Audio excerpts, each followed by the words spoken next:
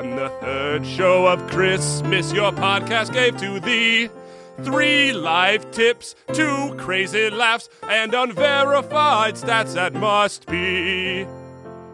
On the third show of Christmas, your podcast gave to thee 3 life tips.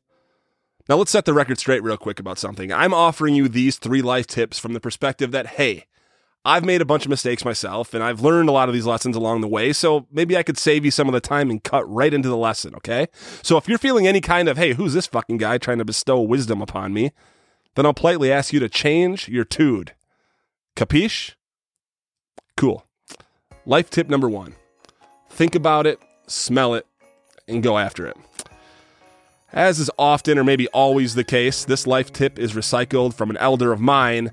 Shout out to the legend John Niemeyer, by the way. When Johnny first shared this tidbit of experience with me back in 1998, 14-year-old me thought it was sexual in nature. But if I'm being honest, everything was sexual in nature to 14-year-old me. And even to John, he probably knew this phrasing was such that my hair trigger hormones were likely to receive this advice better than a more blandly worded iteration. Think about it, smell it, and go after it. I'll save you the description of what I had initially thought Mr. Niemeyer meant by this so we can dive right into what it really means. So many of us spend too much time thinking things over. Maybe we're trying to find the exact perfect timing to start a new endeavor, or maybe we're convinced that we're not quite there yet ourselves, that we need to study more.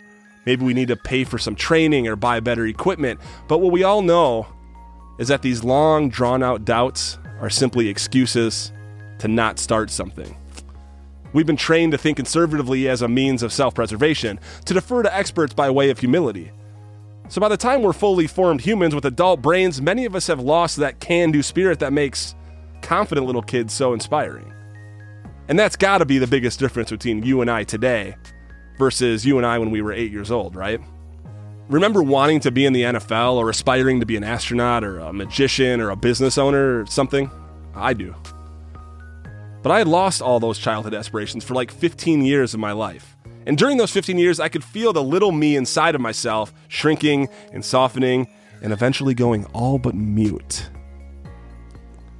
I had resigned myself to living an unsatisfying existence that I was still kind of enjoying, but that I wasn't really proud of. Think about it, smell it, and go after it.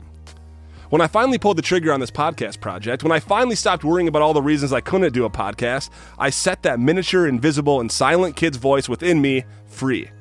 Buck teeth, bowl cut, prepubescent midsection, and all. I had thought about it, step 1 in Johnny's saying, for far too long.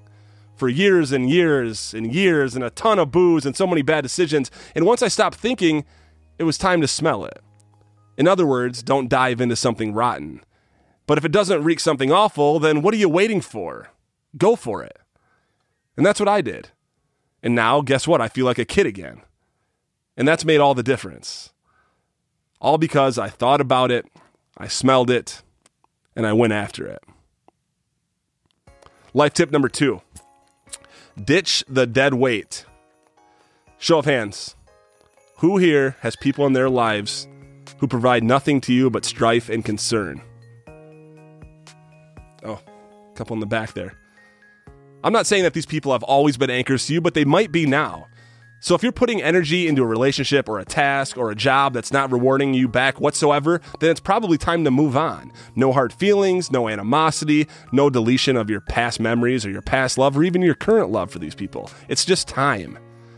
To everything, there is a season, and this is no exception. Surround yourself with people who are just as willing to support your aspirations as they are to call you out on your bullshit. So I'm not suggesting sycophancy here. We do all need to hear some straight dope on occasion. But you know what we need to hear even more of? Love and support and excitement around how we are spending our time. Only you are responsible for your experience in life. So why not find a cast of characters who can see your vision like it's their own and help you make it happen? Give your energy to your friends. Share your vision with your friends. Ask your friends about their goals and their visions and their ideas of the future. And if you walk out of those interactions feeling bad, then start to consider ditching the dead weight. Life tip number 3, force spontaneity. Did you know that one single idea is responsible for nearly all the world's disappointment? Expectations. Have you ever planned a vacation and then spent the next 3 months fantasizing about how it's going to go, who you'll see, how you'll look, how you'll feel? Have you ever read a movie critic's rave review of a new flick and earmarked it as a surefire classic that will endure the test of time? Have you ever talked to someone on Tinder for weeks on end, building up your idea of who this person is before you actually meet them?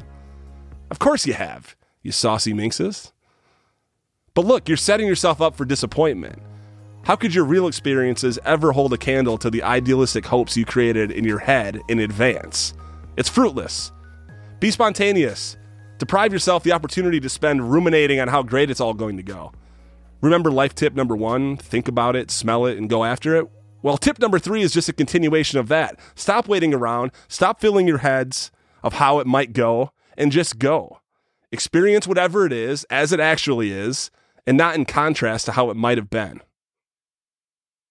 On the third show of Christmas, your podcast gave to thee 3 life tips, 2 crazy laughs, and unverified stats that must be.